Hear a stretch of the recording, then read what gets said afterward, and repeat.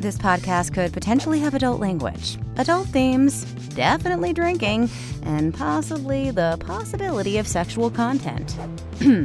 Listener discretion is advised. Hello, Drinking with Authors fans. We have some pretty big news from your host here, Erica Lance. We are moving to change the format of the show to be one episode. So there's a few episodes that were recorded the old way that we're doing the new way, and that's what you're listening to. So thank you. Don't forget to like and subscribe, and we love having you as fans. On to the show. Welcome to Drinking with Authors. I'm your host, Erica Lance. My co-host today is the amazing Jen Paquette, and our guest today is Tamsin Silver. Welcome. Thanks. Okay, let's talk about what we're drinking. So in Drinking with Authors swag, you get this for being on the show, by the way. I am drinking some Jack Daniels and this Q ginger ale because when I bought it at the store, it said it will make my drink. It even says it on the can, spectacular. I haven't tasted it yet, so I'm not sure if it lives up to all this, but supposedly it's going to make my drink spectacular. We'll see how that Not goes. just fantastic, spectacular. No, it says spectacular with spectacular ginger ale. It repeated spectacular. Why would one do that? Because Anyway. it is spectacular. The founder, Jordan, says cheers to me. So thank you, Jordan, who didn't sponsor anything. So that's all you get. Okay, Jen, what are you drinking? I'm drinking Earl Grey tea because I'm boring, but in a Jack Skellington mug. So there's Well, that. Wait, appreciate- can we see if I move? You can see my little Jack. I've got him back I here. see him. Yes, that's awesome. I have a pirate Jack behind me somewhere. Nice. I have There. a whole setup in my room where I bought. So they make these really amazing coffins that are bookcases, and they paint on them. And I have a Jack Skellington one that hangs on my wall with figures. And yeah, that's my super nerd. Not only that, but we'll take this up for just a second. You have the. I'm so jealous. We won't talk about what that cost. No, I've seen. Look how cool it is. Congratulations, proud owner. Right? It comes with this authentication certificate. I was like, yeah, authentically that I'm crazy that I spent that much money on a clock. It's beautiful. But it is. And I specifically, when I moved into the house and set this up, I'm like, I will be buying that clock. It is going to go there. Mm-hmm. So yeah, it was specifically bought for that space. Love it. Well, now that we've gotten that far on Nightmare Before Christmas. Sorry. No, it's okay. We squirrel on this podcast. By the way, I don't know if this is spectacular, but it's pretty good. I don't know that I'd rank it spectacular, but it's very good, Jordan. Thank you. Let's see how it goes as you drink more of it. No, that will be the Jack Daniels assisting me in the process. Tamsin, what are you drinking? I have got some whiskey this evening, and that looks like about 2 fingers full. And I know for a fact that when I drink all this in a shorter amount of time, the end of this podcast will be way more entertaining than the beginning of this podcast. But this is what it is. Screwball Peanut butter whiskey. Yeah. Peanut butter whiskey. Shut the front door. It's fantastic. I was in Colorado at an event. I was at a tiny home event, and the bartender at the hotel was like, "You should really try this." I'm like, I'm not a whiskey person so much all the time. And she's like, no, trust me. And so she goes, we'll do it as a peanut butter and jelly shot. So what she did is she poured a shot of this and then a shot of the squeezies you add to your drinks to make them flavored. She had a grape one, and she put only a little bit of water in and so what you did is you did a shot of this and then chased it with, I was like, pour me that beverage. Make more of those things now. Right? Where's this been all my life? I got home and I bought a bottle. This is my 3rd bottle I've had, but it's been a year. So I don't drink often. If I'm going to drink, I drink what I want to drink. Yeah, no, I appreciate that. I would like to say I don't drink often, but that would be a lie. So as people who listen to this podcast know, that would make me a liar, pants on fire. So for those that may not know, Tamsin, what do you write? So I write a little bit of urban fantasy. That's where I started, really, was urban fantasy. But I write, my focus recently has been more historical fantasy. And people have asked, is that alternate history? Is it secret history?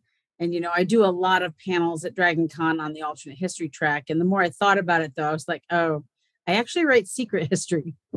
So what I do is I write stuff so that the history is exact as I can possibly get it. And if I've changed something, I find a way so that basically most of the people wouldn't know. Like if someone was supposed to be dead, but they live, I've still faked their death. We're still doing something else. So that anything, if all of the magic and everything that I've created is believed, this could be the real history and the real reason for everything that happened. So I write secret history stuff. I like to keep the history as exact as I can because, what's writing without a lot of stress and research? Well, the writing that I do. I don't research that much. You kill people. You have to research methods for that. I do research how long it will take bodies to decompose in certain circumstances. I am completely screwed from an FBI watch list perspective and local. Oh, I am too. It will not be good. And I don't do that. People are like, use an incognito window. By the way, world, that doesn't work. So yeah.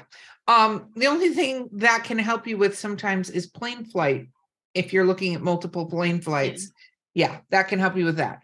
Okay. So I think that is awesome.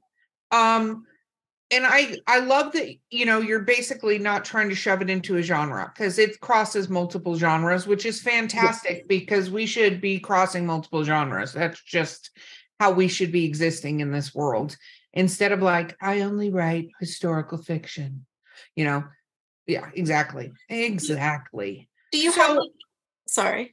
No, go ahead. Interjection queen. Go Interjection. It's my internet is slow. I think that's what's happening. Liar. Do you have like a favorite, like what's your favorite part of history or part, like where do you like to go in terms of history, part of the world or time period? 1800s.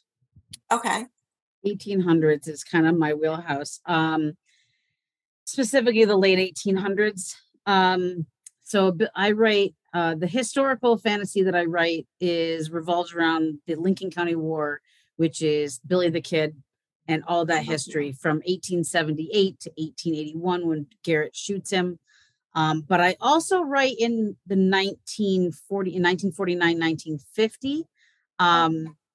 So the series, the 3-book series is actually woven together in the 2 time periods because it's the same protagonist, it's the same bad guy.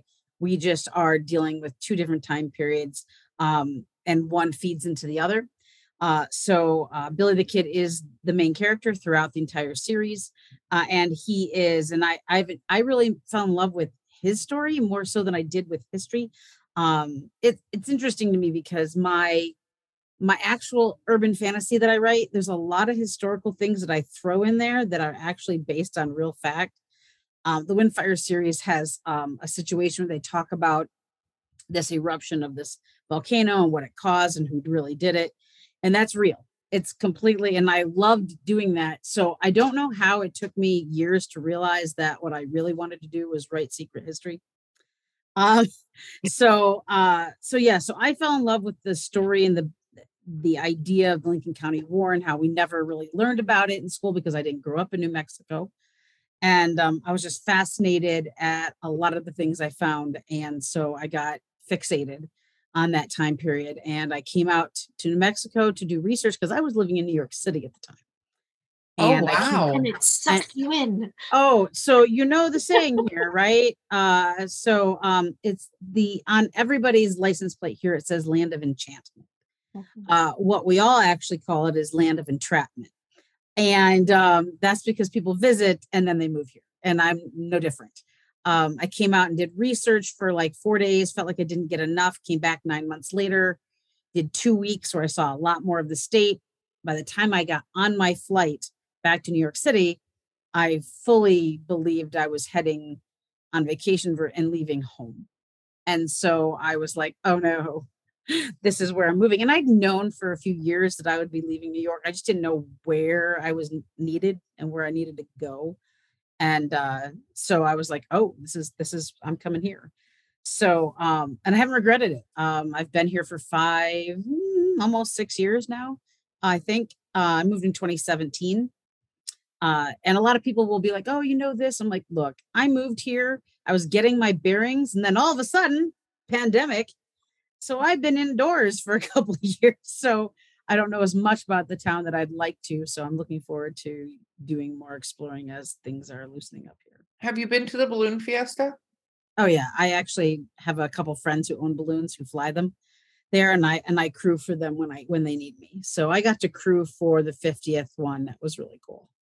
It is. I have sworn to my children who are now adults that I'm taking them there, and we were going to go do that this year. And my grandbaby was born, and my daughter said, "Can we wait till she's a little older so she remembers it?" And I'm like, "Absolutely!" But there is nothing like seeing 1,000 hot air balloons in the air. There's nothing like it. There's truly, and I thought, well, there were people who lived here all their lives who, when it happens, are like, oh, it's balloon fiesta. And I'm just like, it's balloon fiesta. And I thought, I'm like, is it because I knew? And then I had some people go, no, I still love to see all the balloons in the air and take photos. And there's just like, some people are just over it because they don't like the tourism. And I was like, live in New York City for 16 years. This tourism is nothing. I was going to say, Jen lives outside of Tampa in Clearwater, which is near the spring break capital of Florida now is Clearwater. And I lived down there too before I moved up here to North Carolina, New Mexico, same thing. And then totally different. But you want to talk about tourism, like, it's listen, crazy. Albuquerque, rein it in. You don't understand what tourism looks like. You don't. They don't get it. It's fine though. I mean, like, for them it's a lot, and there's more traffic, and I'm lucky. I get to, with my day job, I get to work from home for most of the days of the week. So I don't have to deal with all the crazy. My first year living here though, I did. And I was like, oh yeah, this is more traffic, but it wasn't that. Yeah. So when did you start writing? Let's time travel. When did you begin? So I think I started writing in high school. I hand wrote, and I still have the thing. It's horrible, but I have it. I hand wrote a mystery, like a murder mystery. I have ADD, and it's more ADD than ADHD. I need to do something while I'm listening to someone very often. And in my senior year of college, I finally discovered that drawing ribbons and doing things is the best thing. But in high school, I started writing a book because I'm like, oh, so it was killing me. And so I wrote that. So that probably, so I guess the age of 17. We had oh God, here we go. Let's age me. So I used to go to our basement in Michigan and write on our electric typewriter. Hey, I learned how to type on a typewriter. So did Jen. We're fine. We had to use whiteout. We know what that's like. I dare anybody who's a millennial to even understand what whiteout is. When the first electric typewriter had a little screen, I was like, this is so cool. I had one of those in college. Yep. For college, I had a word processor that was portable. It looked like a typewriter, except it had a little gray window, and you could see only this much. And so when you're trying to check and then you could set it and it would print. Like you'd have to put the next page in, and that's how I got through college. I don't think I owned a computer that could have saved something to print until I was teaching school. That's how it is. I remember my first computers. I had a Commodore 60. It's fine. Like going back old PC school. Junior. Yeah. And then I had one of the Apples that was the rectangle on the side, whatever, Apple 1, 2, I don't remember. Yeah, it was black and white. It was taller than it was wide, and the little screen was at the top. This big. And that my mom bought one of those when I was in high school. And so, because she was trying to write a book at the time. And so I come by this honestly. And so I would go in on, like, I'm an only child. And so if it was a rainy day in the summer, I was like, so what's this thing do? Turned it on, was like, poke. And I taught myself how to use that thing and how to use McPaint and played with it. Remember when it was called McPaint? Yep. So, I remember having to go to the DOS prompts to find. Yes. Like we could go down a whole syntax error. We could go down a whole tech. Yeah. Yeah. But yeah, so I started writing short stories in the basement, and I started writing books by hand. And I always keep saying someday I'm going to translate that into a much better novel. We'll see if that happens, or if I just continue to move it from house to house with me, state to state. Well, it's very funny because this came up actually in another one of the recordings. Chuck Gannon, Charles Gannon, the sci-fi writer. Yeah. He wrote a fantasy realm based on a book he wrote when he was 14. Yep. And he took the characters and the premise, like it's obviously not the book he wrote when he was 14, but he took all the stuff from it and then remade his book because he was so in love with that story. It just needed to have the right timing to be revamped into something not terrible. Yeah. So it's funny because when I finished writing it, I literally was like, what happened to so-and-so? Like, I realized there's a character earlier in the story that just drops off. I was like, we'll have to write her death. We'll have to write her death scene sometime. She's lingering on page 134, just like, where did she go? What am I doing? Like, if it was a cartoon, she'd just be there going, they forgot about me. They forgot me. So I will eventually have to do that. The Purgatory of Misplaced Characters. That would be a really funny story, actually. The Purgatory of Misplaced Characters. The waiting room where they're all just kind of hanging out. Hanging out going, hey. Where do you belong? Well, I was literally in the middle of I thought I was going to die in the next scene. Yeah, I'm going to die in the next part. Maybe I want to stay in here. We should have two characters in there fall in love. That's what I would write. I know that's what you would write. And there'd be a happy ending because Jen always needs a happy ending. Okay, so when did you first publish then? So I wrote a book during college, which is now my Windfire series. And again, by hand, because it got put away. And then eventually I had typed it up and printed it.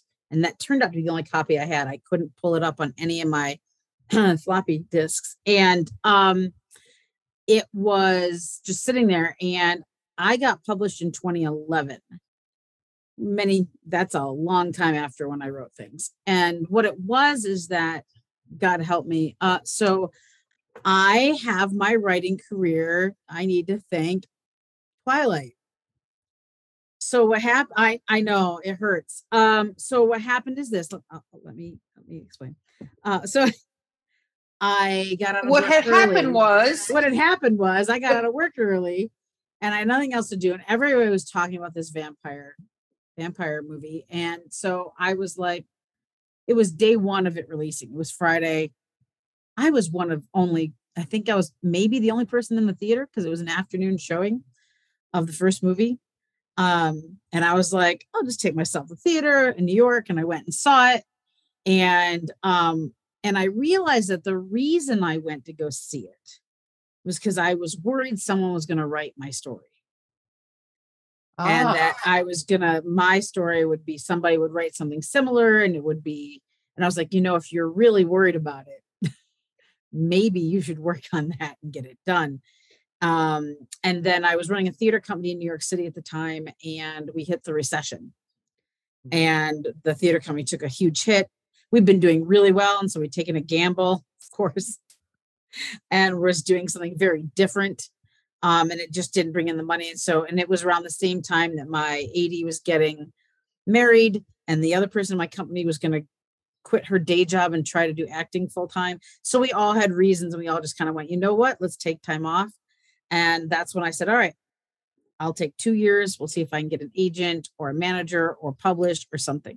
And this was right around the time self-publishing was starting to get its go. And Ebooks were now a thing. It was in the past year. And I got picked up by a publishing house out of Texas, a small press out of Texas. And so they published me first, and that would have been in October of 2011. I ended up taking my rights back from them a year later because I didn't like the editing on it, and I wanted to redo them as YA. They also weren't doing much for me in regard to publicity. And I'm like, if I'm going to do all this, then I want the cut financially. So I had them re-edited and rebranded and did everything different with them and released them. And that's the Windfire series that's out. So, but originally it was something different. And that would be 2011. And that's the longest answer to a simple question ever. No, I thank you for taking us on that journey. We went with you. But we didn't find out Twilight about how your book this. relates to Twilight. Which is funny in a very weird way. Right. And I mean, I left there going, yeah, no, nothing like I'm doing. But I have to say though, I really, as much as we make fun of sparkly vampires, it's an ingenious idea. Like it really is. Like I'm not a huge fan of it. I make fun of it in other books of mine. But it's an ingenious idea. Like it justifies things in a way that's different. And I can't say it doesn't work because it does, but I've also directed a bunch of Shakespeare and done it in different time periods and justified things in different ways. So, well, I think that, part of it is, I don't think Twilight's good literature, right? I do think it's way better than 50 Shades of Complete Bullshit. But I think that, she was at a time when the young adult thing started to, hit its stride.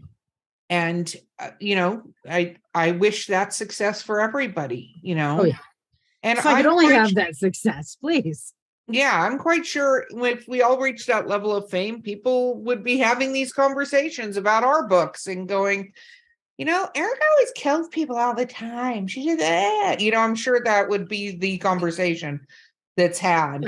And so I think it's, I'm glad she inspired you to get there. But does this mean now you're fully self-published or? No. So I became self-published in 2012. And from there, I decided that I stuck with that for a while.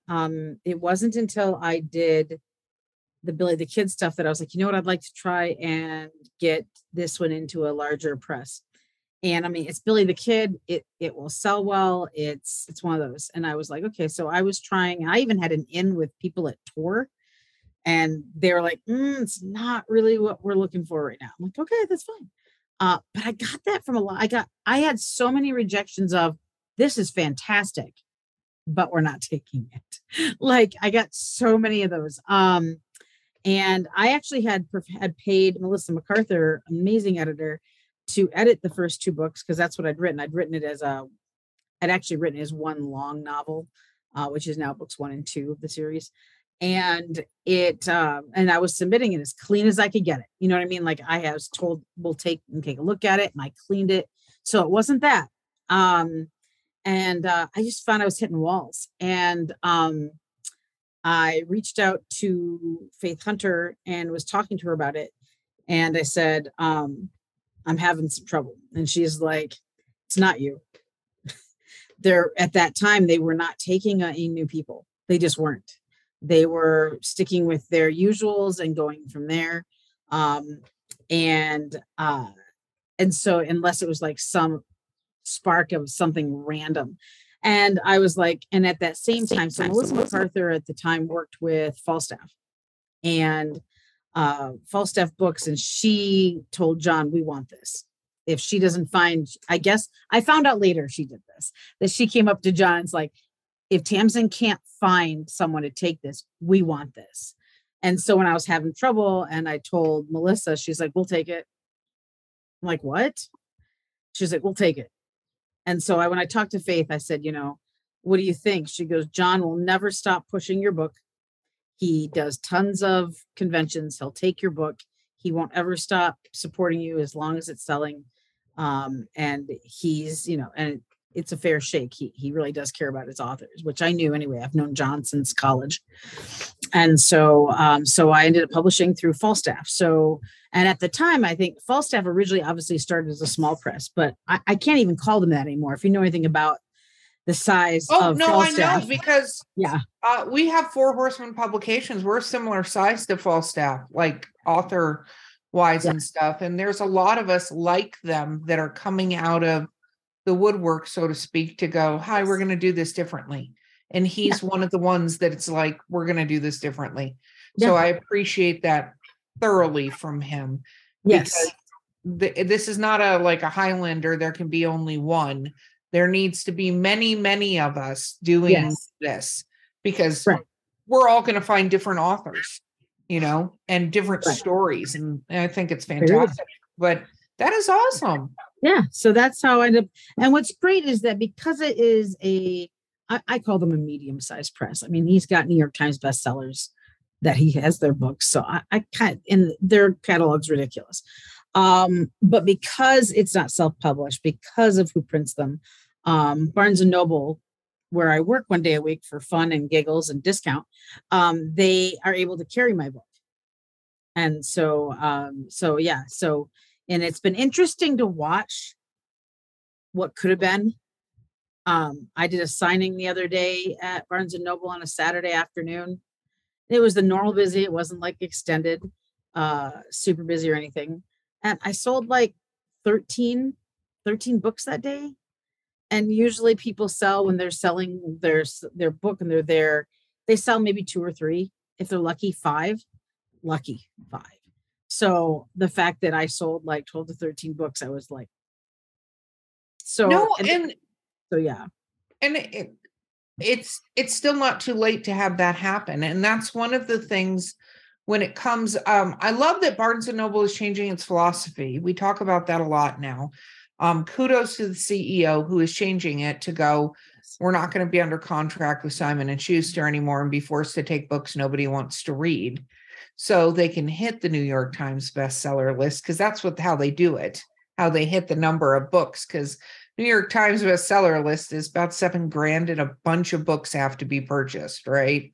Mm-hmm. So it's so much. When you open the hood of this particular car, it's not pleasant what's under that hood sometimes that you see, but I love that you can get that. And a lot of independent authors, I don't think realize what the metrics is and or can afford the metrics, because you have to give about a 50 to 55% discount on the books, and you have to allow returns.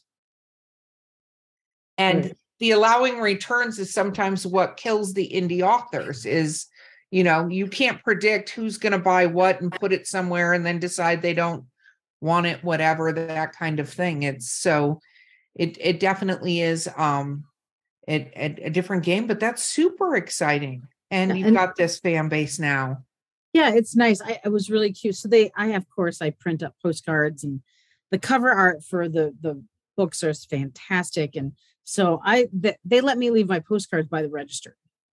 And so I was sitting there signing, just sort of hanging out. And this kid came up, and he could have been more than 20, and he was adorable. And he said, my brother needs me to pick up your book. He has not shut up about your book in weeks. And I was like, how did he, what? And if he hasn't read it, I was very confused. And so what it was is that they come to Barnes and Noble a lot. He had seen the postcard, and he's a big fan of cowboy history. And so it's his younger brother, and he hadn't shut up about wanting to get it. And so his brother came in and was like, saw that I was here and texted him and said, hey, the author to that is here. And he was like, you better pick up a book for me, I swear to God. And so I signed it to him. Alex, hello. If for some reason you find this podcast, And I let them know. I said, just let your brother know that I work here, on Monday nights. And if he buys the rest and wants them signed, I'm happy to sign them for him. But it was really cool to hear that some kid had been fixated on this book, and then he got to get it. It was one of the last ones I sold that day before I had to shut down. So it was kind of a nice end to a day. And I wasn't there long either. I was only there from like 10 to 3. So it was a decent, yeah. That is cool. Very cool and exciting. Yeah. Hey, listeners, you know me, Erica Lance. You're just listening to me in the podcast that you had. But guess what? I'm doing something new. Yeah, she's joining me, Mark Muncy, the author of the Erie, Florida book series in Erie, Appalachia. And we are hosting a new podcast called Erie Travels. Woo-woo! Erie Travels, which covers things like ghosts, cryptids, weird stuff, UFOs, men in black, all kinds of fun things that people talk about, and I'm sure you've discussed with friends. Yep, and you can listen to us on your favorite podcast platform of choice, or find us at erietravels.com and join in the fun and all the spooky goodness.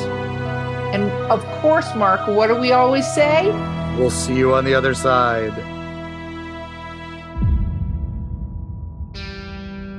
So, what got you started doing conventions and stuff like that? John Hartness. He's the best. I'm not even kidding. All right, let me back up. So I've known John since he was tall, skinny with long hair. So we went to Winthrop University in theater together. I transferred into Winthrop for theater education in 1993. And he was in theater there as well, focusing mostly on lighting design and design in general, but mostly lighting work. And we graduated together. And so Tamsin Silver is my pen name. My real last name has an H. And so Hartness and me, we were right next to each other during graduation. And so like I've known him since 1990, 93. And he got published while I was still considering writing it. And I guess we could back up and say that he's another probably catalyst to why I started writing seriously, was because I saw someone I know doing it and I was jealous. I was like, I want to do that. And I was like, well, then do that. Like, it's up to you. It's in your hands. You either do it or you don't. And so, but he came to New York on a lighting thing he was doing after he'd already been published for a little while. And he said, are you doing conventions? And I said, yeah, I'm going to start. I want to start doing that soon. And so he's like, well, you should really come to Heroes Con. And so I pitched in on a table with him and Stuart Jaffe to do a table at Heroes Con. And I only had the one book at the time, and it did okay. And I enjoyed it. And I mean, I'd gone to conventions before. I lived in New York. I'd gone over to New York City Comic-Con a couple times. I'd actually worked it a few times with a friend of mine owns vampirefreaks.com. And they used to have a store. And they used to have a store in New York. And so they would have a huge booth and I would help there. So I was used to conventions in general anyway. And so, which is, Jet Barrelson, by the way, great. That his store is fantastic. Like there's so much that Vampire Freaks I can like. There's so many things about my life that wouldn't have happened without them. So heads up. But John's the one that was like, hey, you should do this. And so, the year after, so I did not get a table for the first time the book came out, but I did the year later once I redid them. And John actually joined me for that con, and that is the con where I met Faith Hunter. Oh, and Faith Hunter just happened to be there. I don't know if she ever went again. She does not care for that convention. It's a lot of walking. That until the new subway got built that takes you kind of right there now, you had to walk from it. It was horrible. And so, but yeah, like it was John who was like, you should come do a convention.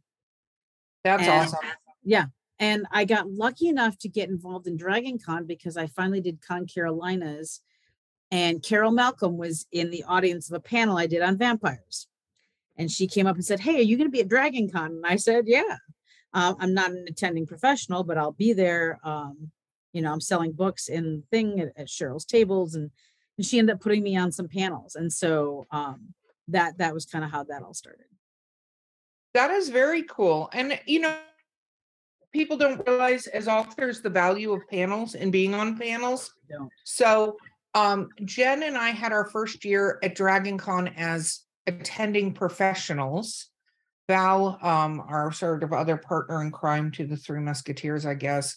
That was her second year. Jen would have been 2 years had she decided not to get COVID the first year. Oh, So I decided that was a decision she made by herself. And Of course. yeah, not affected by the world at all. And then this last year, I got COVID from Dragon Con. Mm-hmm. But I did not. And that was my first run-in with the Rona, was at Dragon Con. I got that shit this year, right as I was moving. I got it from Albuquerque Comic Con. Yeah. I had it 3 times. So I am what? on a subscription plan with my wonderful immune system. But that was the second time I had it. Was right before Dragon Con. But we got to go this past year, and we're going again this year. And yeah, definitely panels are a great time because you get to meet really interesting people and have really, really interesting conversations.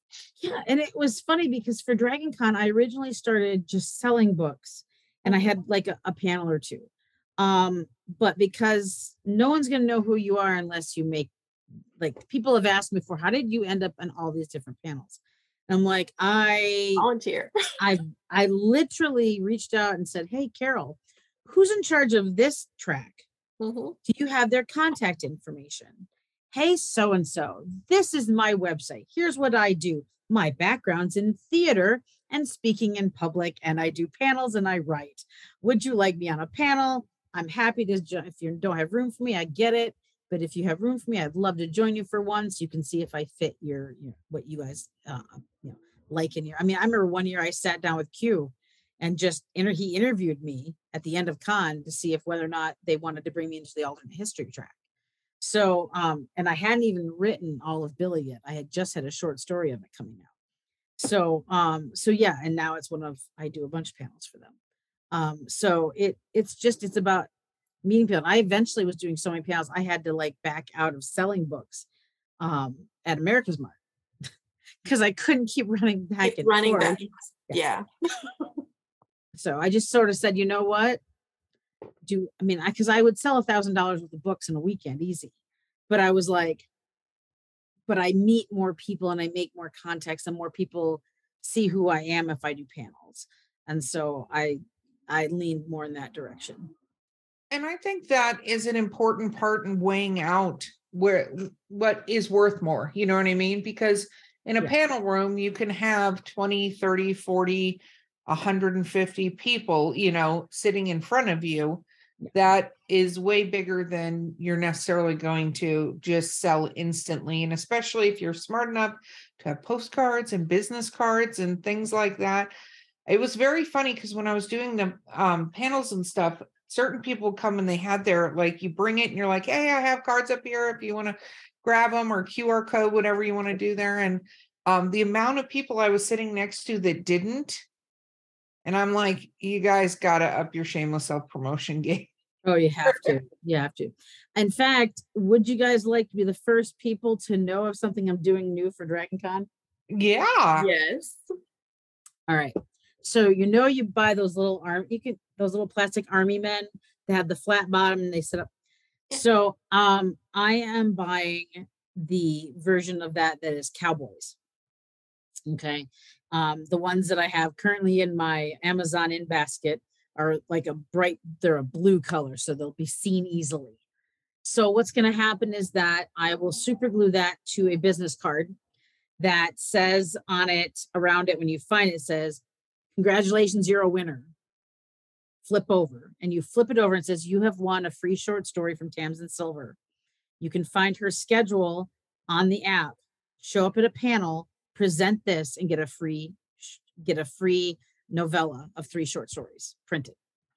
And I'm going to have enough with me and I will take them to panels, and it's called Weird of the West. I only have they're real small. They're 3 shorts. It's the original short story that Billy the Kid series came from, and then 2 others that fit in the world. And so I'm going to have those to give to people who find Billy This is gonna be like, you found Billy the Kid. You can turn this in for a free book. So yeah, and I'm gonna get there on Thursday because I'm judging the costume contest for Page to Stage this year instead of emceeing it. Thank you, Seska, for upgrading me. And so I will be there early, and so I will be walking around all 5 hotels, and I will be placing Billy in place, like just tucking him around all over the place, probably 20 of them. So I'm going to get 20 books away. I love that. That's a great idea. Yep. And so, and when they get the book, of course, it's going to have the bookmark to the whole series with the QR code and my business card and everything. So that way, you know, even if they just run up and go, I found him. And you're like, great. And he's like, I can't stay for the panel. That's fine. Here's the book. It's got all that information inside. So no, that is a great idea. I am going to do badge flags. Oh, nice. Yeah. Like the I did some. Are you talking about like the sticker like ribbons? Yep. So I have one. Ribbons. Yeah. I did ribbons for Jordan Con. And one of them, I actually have them stuck here to my computer. I'll pull it off. One of them is they're both for my 2 best-selling series. One's for, of course, for Billy, and it's Regulator's Ride. Then it has my website on it because I'm not printing anything without promotion on it. My other best-selling book is a book called Mark of the Necromancer. It's a standalone urban fantasy mystery novel. And one of people's favorite lines from it is basically the medical examiner is a werewolf and he's an asshole. And so he tries to do something. She kicks him and she's like, don't be a dick, doc. And so I have Don't Be a Dick, Doc ribbons. That is awesome. Yeah, it was funny was at the convention though, like people be walking around with their kids and the kids are wanting to grab ribbons and they'd go to grab it and mom would be like, not that one. And I'm like, sorry. My bad. Yes. I'm not suitable for those under the age of 18. Yeah. I mean, they say it anyway. I don't know what mom thinks, but you know, hey. So yeah. But exactly. Jen, go ahead. I've been monopolizing. Ask questions. Okay, so out of all of your series, you are muted, someone is new, which one should they jump into? Like, what's your favorite baby? If it depends on what they like. Okay. If they are really urban fantasy people and they love magic and all kinds of stuff, I would say, and they usually don't want to get wrapped into a series right away of any kind. They just want to see if they like you. I'd say Mark the Necromancer. It's a thicker book. It was supposed to be a short story. We all see that didn't happen. It just keeps going. I understand completely. But it's a horror comedy urban fantasy. Like it was supposed to be a comedic short story. I kill the main character on page 1 because she deserves it. And she wakes up in a hotel in New York City with some guy playing solitaire in the bed next to her. And she's like, what the hell's going on? And so, and we take off from there, really. And it's really a really great story about a girl figuring out who she was, who she should be, and how to reinvent herself against who she used to be when she wasn't really in control of that. That's all I'll say about it. But so I think that would be, if you're an urban fantasy person, you like strong female heroes, Sabrina is that, and it's a standalone, so you don't feel like you're getting roped into a lot of stuff. But if someone is really into historical, Billy the Kid's the way to go. I mean, I have specifically written this to be a epic cinematic type adventure. Like I've written it very cinematically. My background's in theater education. Like, I don't know if I have a choice but to write that way, but I made conscious choices to make sure that this really, because it's written in first person from Billy's point of view, you get to be right there in the action and learn all the information, be part of history. And you get to just kind of explore that adventure and be part of it. Right. And so I think that if you like historical, then that's the way to go. I've had people be like, oh, I like historical, but I don't like them werewolves and those vampires. And I'm like, then this book is not for you. So, it's one of those things, like if you like fantasy in your history, great, then that's going to be your bag, baby. But if you really don't, if the idea of hitting werewolves in your story of history makes you want to cry, don't do it. Please don't do it, because then you'll review it badly. I don't really, please don't. Yeah, that's the person who reads a romance and then is shocked by kissing. Like, what did you think you were reading right now? I don't know. Oh my God, there's sex in this book. Right? How could they? There's naked. I was talking about that yesterday. I'm like, that was one of the funniest reviews. There's too much kissing. There are naked people on the cover of this book. What did you think? What did you think was going to happen? Like, well, what did you think you bought? Like, come on. Yeah, and it's called, I forget what it's, Sleeping with Sasquatch. Oh, is that what it was? How that one? People? Oh yeah, come on. What do you think? What do you think those words meant, my friend who bought the book? Shocking. Anyway, it's craziness. I do have a question. Do we still have time? Do I have time for one more? Of course oh my God, Jen. You've done this with me for almost 5 years. It is painful. We haven't talked about writing process. So like, how do you begin? Do you get a story idea? Do you get a character? Like walk us through, like. My theater background really plays a big part in that. We start with character. Okay. Everything revolves around who these people are and why this story needs to be told. Right. Like, so my focus like with Billy, I learned about Tunstall's murder and how Billy was there for that and why he was invested and what that meant and why the murder happened and how we never learned about this in school. And it was kind of one of the first monopoly situations in the West. And I was fascinated. And so for me, it just comes down to the character. Like if I don't want to tell their story, then I shouldn't be writing it. From there, if I'm trying to tell their story, if it's historical, then I obviously already have kind of that blanket of what I'm doing. If it's urban fantasy, I get to play with whatever I want. I often write stories that take place in New York City. A lot of my urban fantasy is in New York City and the East Coast because I was living there at the time. Even if I wrote something new today, it probably would still be there. I mean, I lived there 16 years. And I don't know if I could get myself to write urban fantasy out in the West. I don't know if that would go here as well. But for me, and the big question everybody always has, are you a planner? Are you a pantser? Do you do an outline? I don't do a fucking outline. Cheers to that fucking outline. I can't. We've dropped our first F-bomb.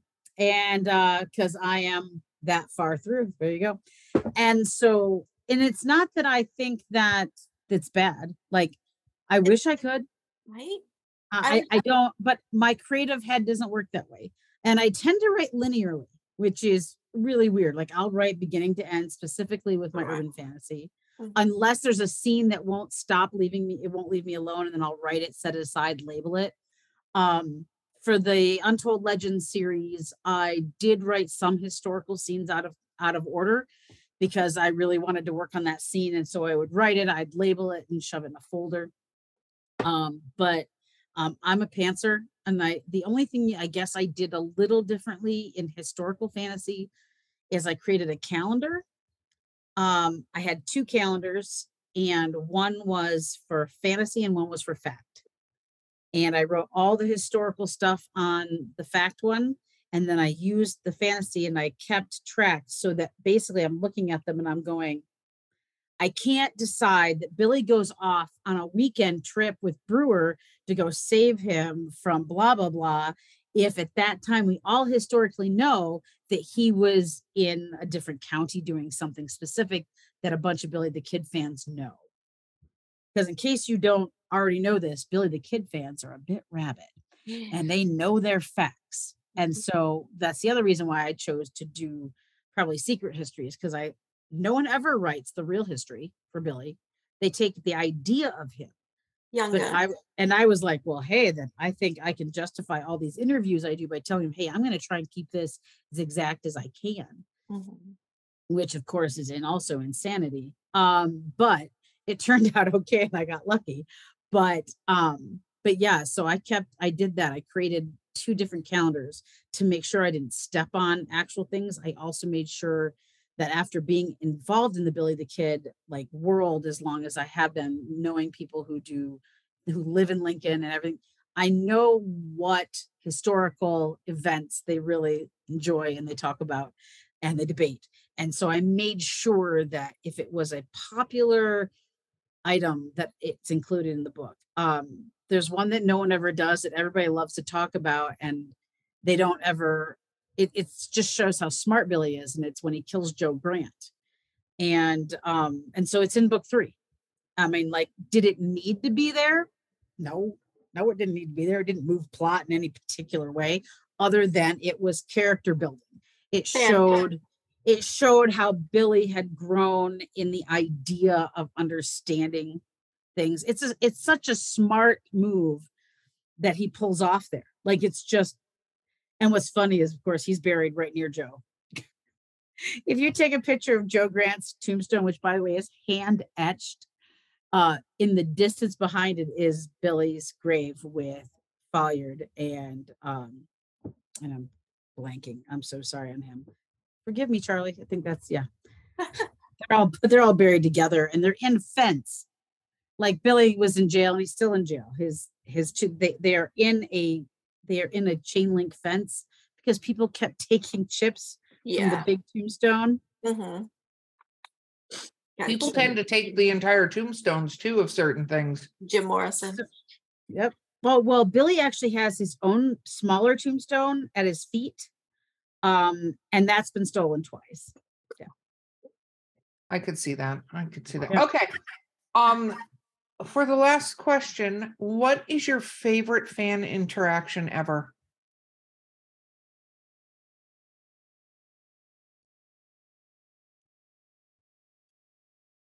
And we're all like, dun, dun, dun, dun, dun, dun. I think that one of my favorite fan interactions ever was, I'd have been having a really hard day and it was Monday. So I was working my double.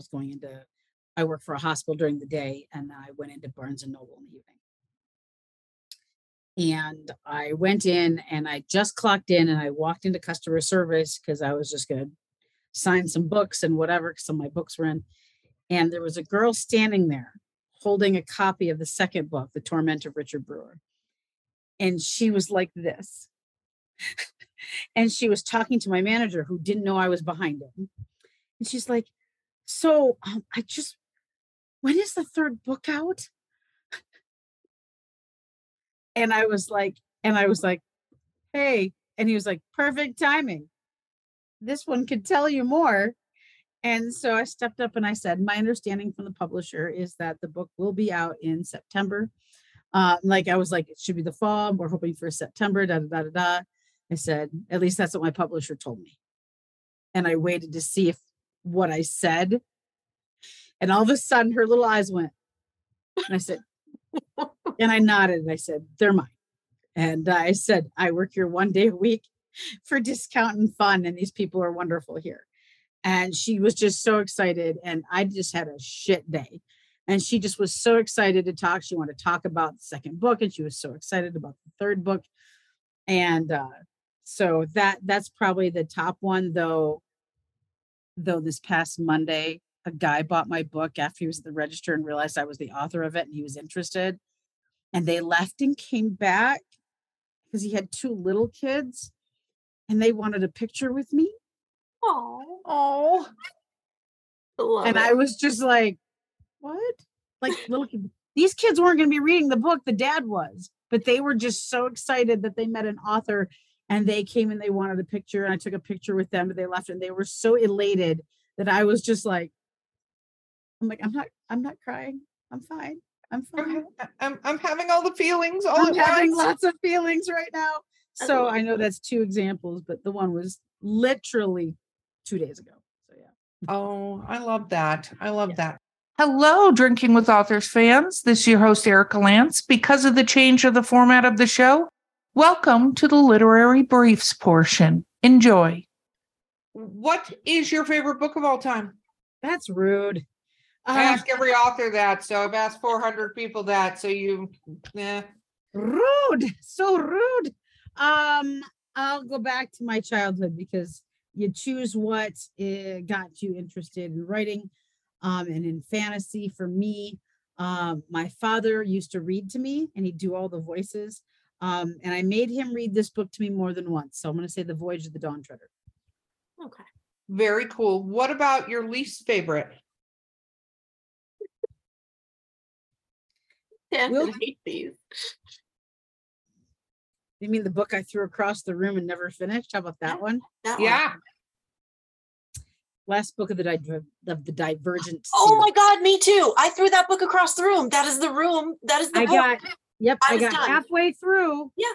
I got halfway through and said, I can't tell when she's writing from 4 or from Triss. What the fuck is this? Why is she even doing this? And then all of a sudden I went, oh shit.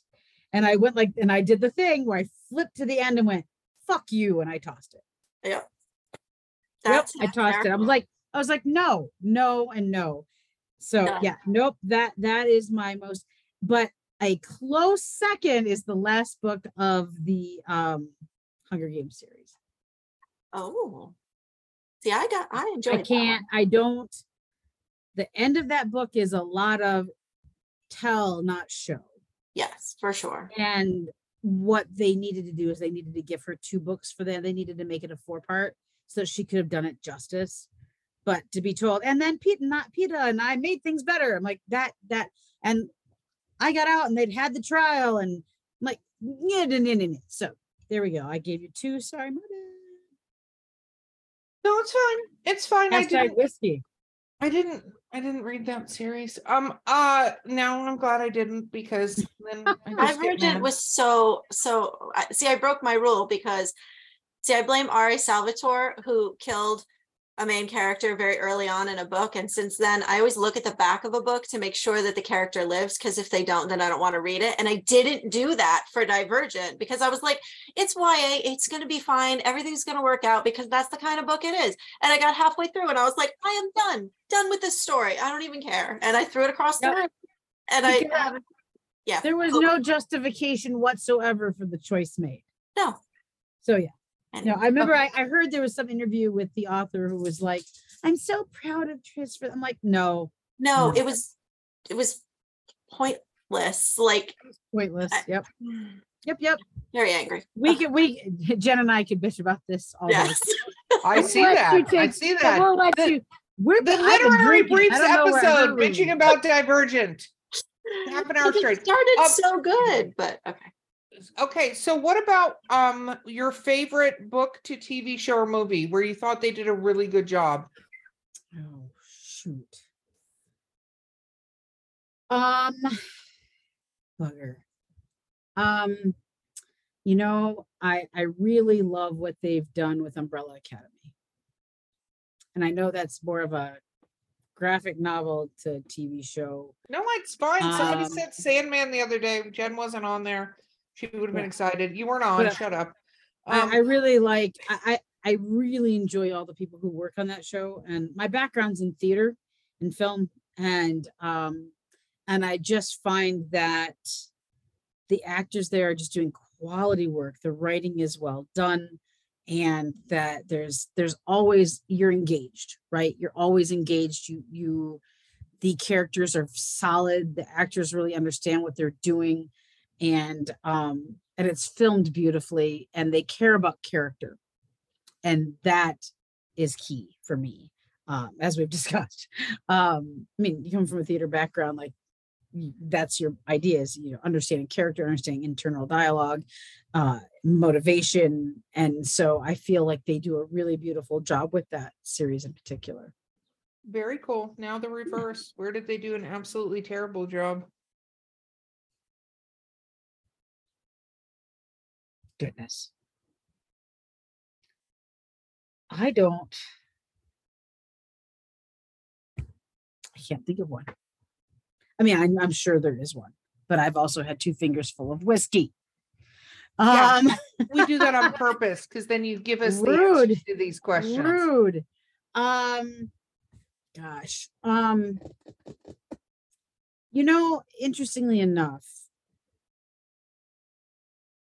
the movie version of Lestat, of Interview with a Vampire, was good, but in comparison to the TV show version that is currently out, it doesn't even hold a candle. It's so good. Like it doesn't touch it. But they do have the opportunity, I have to say. Not don't get me wrong, I actually when Anne Rice passed away, I re-listened to Interview with the Vampire audiobook, and God, Louis fucking whiny. Oh, it really is. That's the point, though. Yeah, no, going through that book, reading it, it is painful. Yeah, no, that is my favorite of that. Yeah. But because then I watched the TV show, Not Thrilled with Claudia, but I loved what they did with it. But I have to say, going back and looking at what they did with that movie initially, regardless of how you feel about Tom Cruise, they actually did a pretty good job of kind of telling the story. Yeah. And considering you can't fit everything into the book, I love what they've done with the TV show, though. But the TV show is also not the original story. It's pieces of it. So that's true. I agree with you, though, on that. And it's, it's also a different time. If you think about it, like, could you have shown the true relationship between Lestat and Louis back? No, not at all. No, but I'm telling you, to see that and all of a sudden you're like, oh, that makes so much more sense.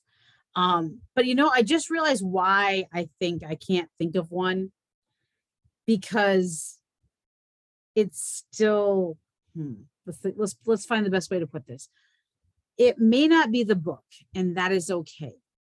The idea is to go into it and understanding that this is going to be a separate entity in and of itself.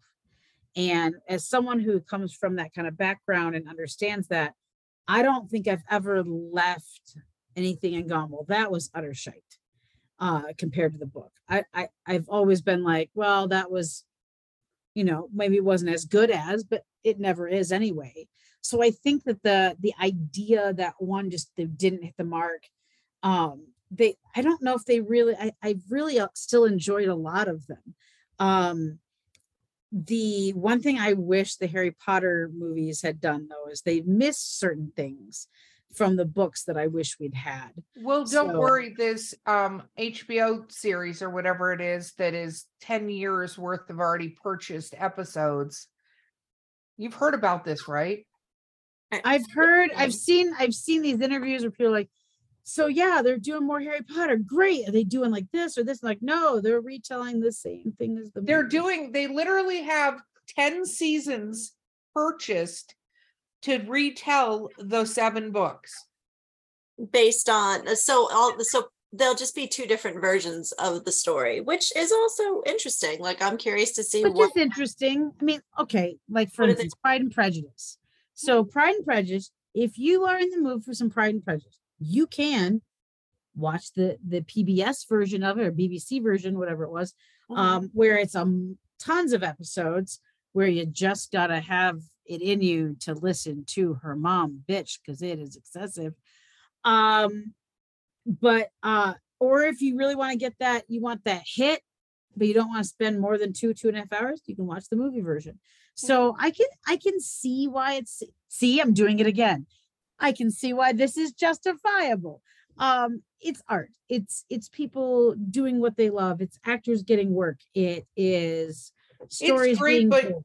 For instance, The Curse of Billy the Kid, how about we make that into a fucking movie or a TV show instead of remaking everything else into a TV show? Like, right? Don't get me wrong. I know they'll do a thing with it, but when I hear things like they spend $23 million an episode on the Rings of Power, and I go, different story. Calm down, Jen. I need you to ease down. PhD in English literature. Stop grinding metal. Ease down. But the premise, like, I just go, guys, there are so many authors, even just that I've interviewed alone on my podcast, take any of their books and make it into something. because there is so much. And it's kind of like, to me, the publishing industry. I'm going to be philosophical here for a moment. I agree with you. One of our co-hosts said, you should treat the movie versions like fan fiction, because a lot of times that's what it is. Like, they've taken what they want to. Sometimes they completely butcher the entire thing, Silver Linings Playbook, that from what the actual fucking story was, right? Mm-hmm. Regardless of what part of it. Ugh. Anyway, Robert De Niro's character doesn't talk in the entire fucking book. Don't get me started. But at the same time, there's so much work out there. Like, the publishing world goes, here, Tamsin, we need you to fit in this box. So you're not allowed to do historical fantasy. So you either have to do historical fiction or you have to do fantasy, but you don't get to do this, and you can't do it around Billy the Kid, because that's what the traditional big boys would say. Like, they would not be on board with what you've done, right? Correct. And all of us that are small, mid-sized publishers, some of us are technically publishing more than the large ones are, right? That are doing these books are going, hey, we don't have to do it this way anymore. The film and fucking television industry needs to catch up.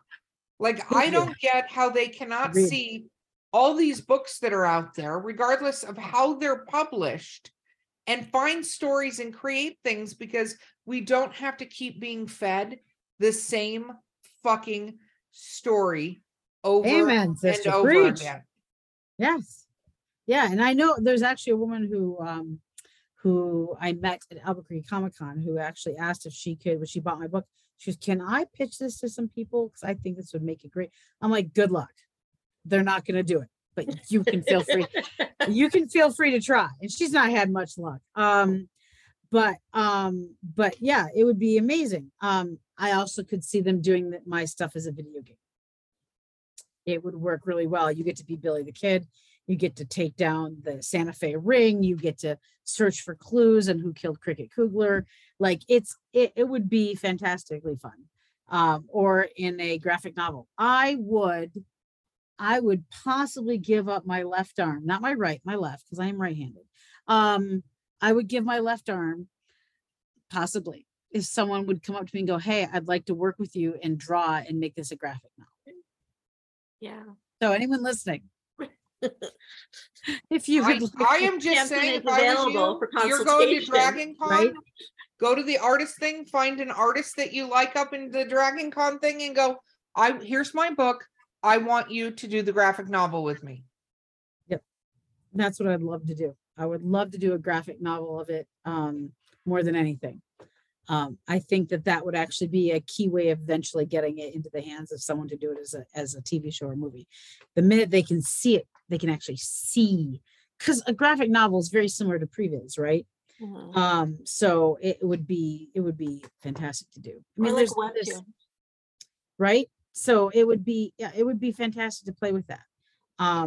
It's interesting because, so in the third book, which is the newest release, of course, that was in September.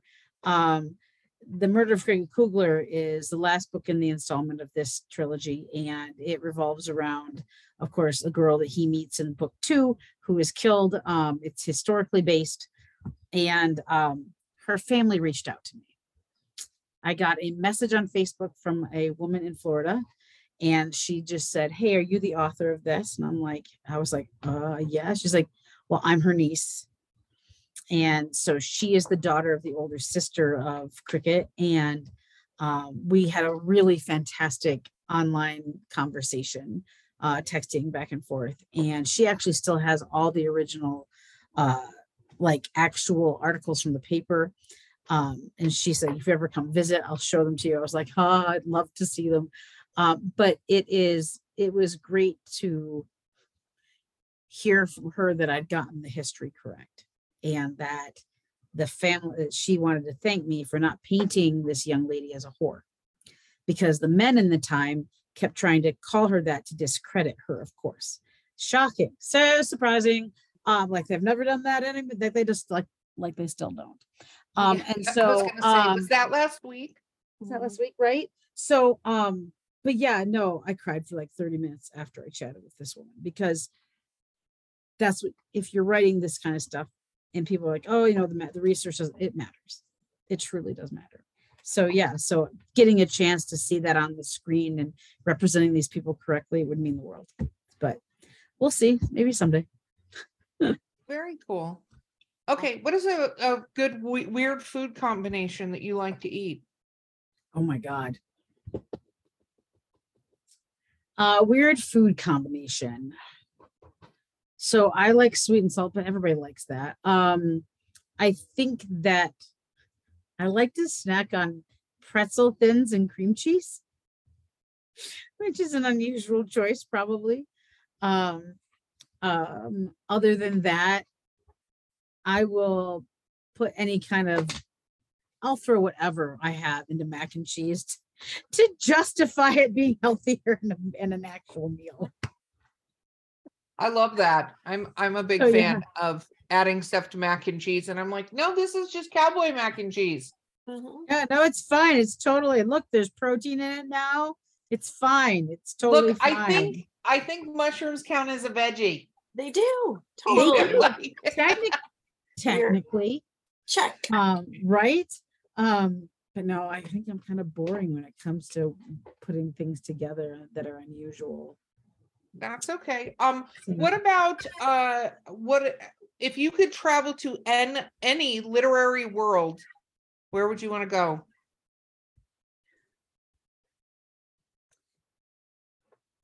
Any literary world, Narnia, which of course brings us full circle, right?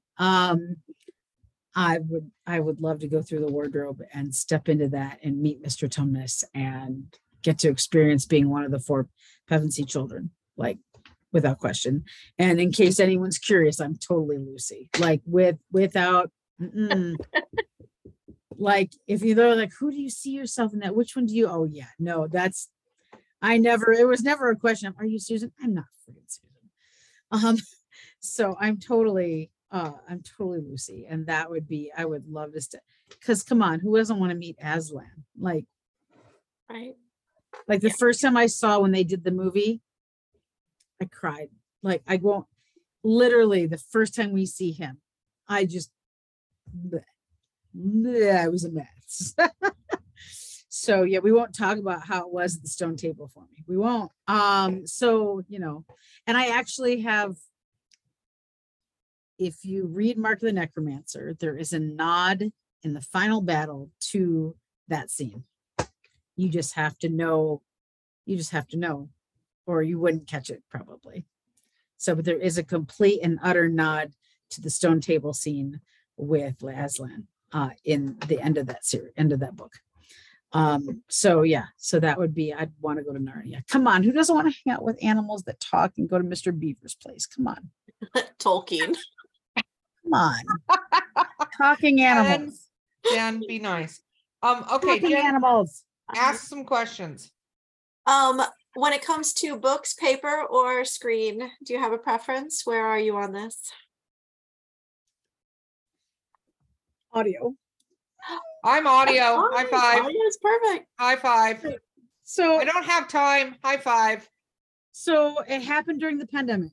I was definitely a mix of both. As you can see, I have all kinds of paperbacks and books and research. If it's research books, paperback, without question, because I'm marking those books like no one ever is going to own this but me. But if it is anything other than my history, like the stuff I'm studying for the next series I'm working on or whatever, then it's audio. And that happened. I was supporting the emergency department through the pandemic. And so I was in I started the job and I was only 6 months in when it happened. And so I was still learning the position. It was stressful. And let me say though, all the ER docs and APCs that I supported, I love those people. We made it through a pandemic together. I still hang out with them when I can. I love those people with all of my heart. And so it was really stressful. And so what I would do at the end of the day is I would log off and lay down and I would listen to books, audiobooks. And since I grew up with my dad reading to me, it was a cathartic kind of healing kind of way for me plus, staring at a computer screen all day, looking at tiny print, my eyes were exhausted. I was emotionally tired. I was physically tired. My eyes hurt. And so audiobooks are where I ended up landing. And we won't talk about how many I currently have. I logged in on my mom's phone and was like, if you ever want an audiobook, here you go. And she looked down and went, are you kidding me? I'm like, I think that's fantastic. Yeah. Love it. But yeah, so we'll blame my father. Perfect. Okay, first book crush. Character crush. Johnny Tremaine. Oh, okay. I read, and again, if we would look at our history and realize things that we should have been writing historical fiction early enough. What is Johnny Tremaine? It is historical fiction. And I loved that book and I never found its equal. And now I'm writing in that kind of genre, and how I didn't realize it until I did it, I don't know. But yeah, I had the biggest crush on Johnny Tremaine, which was in junior high. So yeah, I guess that's the first one I can think of. There's more since then, obviously.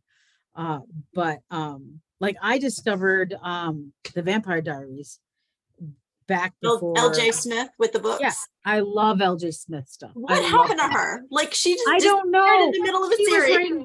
She was writing that whole Soul series, and I was so into it. And I was like, we're so close to the end now. And then it just disappeared. And then they started re-releasing them in different things. And I feel like it's a relative or whatever. Right. So I read Vampire Diaries early on, and I loved Stefan. Like I just loved him. Of course, with the TV show, I'd give my soul for Damon. Yes. But that's a whole but that's because the TV show is a little different. Definitely. So yeah. But yeah, my first ever book crush would have been Johnny Tremaine. When you're writing, do you listen to music? Words, no words, silence? I prefer to listen to music. Often I listen to soundtrack music, like Two Steps from Hell and stuff in that genre kind of thing. I like to listen to that because there's no words and I can really focus on. And there's actually, I'll be listening to music. When I used to ride the subway, I would listen and certain songs would play and I'd see that scene. I'd see a scene in my head and I'd be like, and then it would get stuck and I'd have to write it and I'd listen to that song on repeat to get it done. And so, but I prefer to listen. Sometimes I write and it's quiet. It's rare. It's really rare. The ADD needs more things going on. So, but it is very much, it's very much needed. I prefer to have that music in the background, no matter what it is. I have an answer for what happened to LJ Smith. Oh no. What happened? So apparently her brother-in-law and sister got diagnosed with some pretty terminal illnesses. So she took time, but she had gotten fired from writing the novels. I don't know how you can get fired, but I'm guessing that means she had so many that her publisher was done with her. There's a whole video on it that you can look up if you look up what happened to LJ Smith. But apparently then she was diagnosed with granulomatosis with polyangiitis, which I do not speak medical. And that kept her. I do speak medical and I have no idea what that is. It apparently kept her hospitalized on a ventilator for weeks. And she suffered severe damage to her kidneys, heart, liver, and gallbladder. Oh, so that would explain why she's not currently writing. Yeah. So yes, I have not experienced anything that traumatic, and I'm having a hard time sitting my ass down and getting words on paper. Though I am leaving for England in less than a month for research for the next series. I am leaving for Ireland and Scotland in August for drinking. And I'll probably find some authors while I'm there to justify. Oh, that's fantastic. Ireland is my next spot to go. But this time it's London, East Sussex. We're going to be traveling all over the lower part of England. When she asked me, so what did my friend ask me when I was staying with her? She goes, well, so what do you want to see when you're here? And I was like, well, we're already going to be going into London a few times to do my research for Jack the Ripper stuff. I said, so when we're not doing that, can we just go see little towns and shop and eat their food and take pictures of their graveyards and shit? So that sounds wonderful. Right. So we're going to go to Rye. We're going to go to Hastings, and we're going to go, but I'm also going to Paris for 4 days, and I'm going to Brussels for 2. Okay. So if you're going to all those cemeteries, take protection with you and don't bring them home. And don't bring them home. Oh yeah. Right. Because I did that only once. So, hey. That's my rule. I get out of the car. I'm like, none of you are coming home with me. Just let me tell you that. Yep. I don't think I had a choice on the ones that followed me back once. So people are like, man, this Billy and Brewer, these characters, it's like, I'm like, oh, yeah. Yep. Sure do. Long story. Oh, well, we will have to have that another time. Okay. Yes. Shameless self-promotion time. Where do people find you on social media and your books? They can find me at tamsinsilver.com. And I also like to hang around on Facebook. You can find me under Tamsin Silver. And if you're more wanting to follow book stuff, you can find the book page there under Curse of Billy the Kid. And you'll know you're in the right place because it'll look like that. I sometimes frequent Twitter and Instagram, but Mama has a day job, so she only has time for one thing. And so it tends to be Facebook because I'm old. I love it. Love it. Love it. Thank you so much for being on this podcast with us. Thank you so much for having me. This was fantastic. Absolutely. Hey guys, this has been Drinking with Authors, the Literary Briefs, and I remember where I am. So go team. Please do not forget to like, subscribe, review, hit the buttons. We love it. My name's Erica Lance. My co-host has been the amazing Jen Paquette. Our guest has been Tamsin Silver, and we will see you guys next time.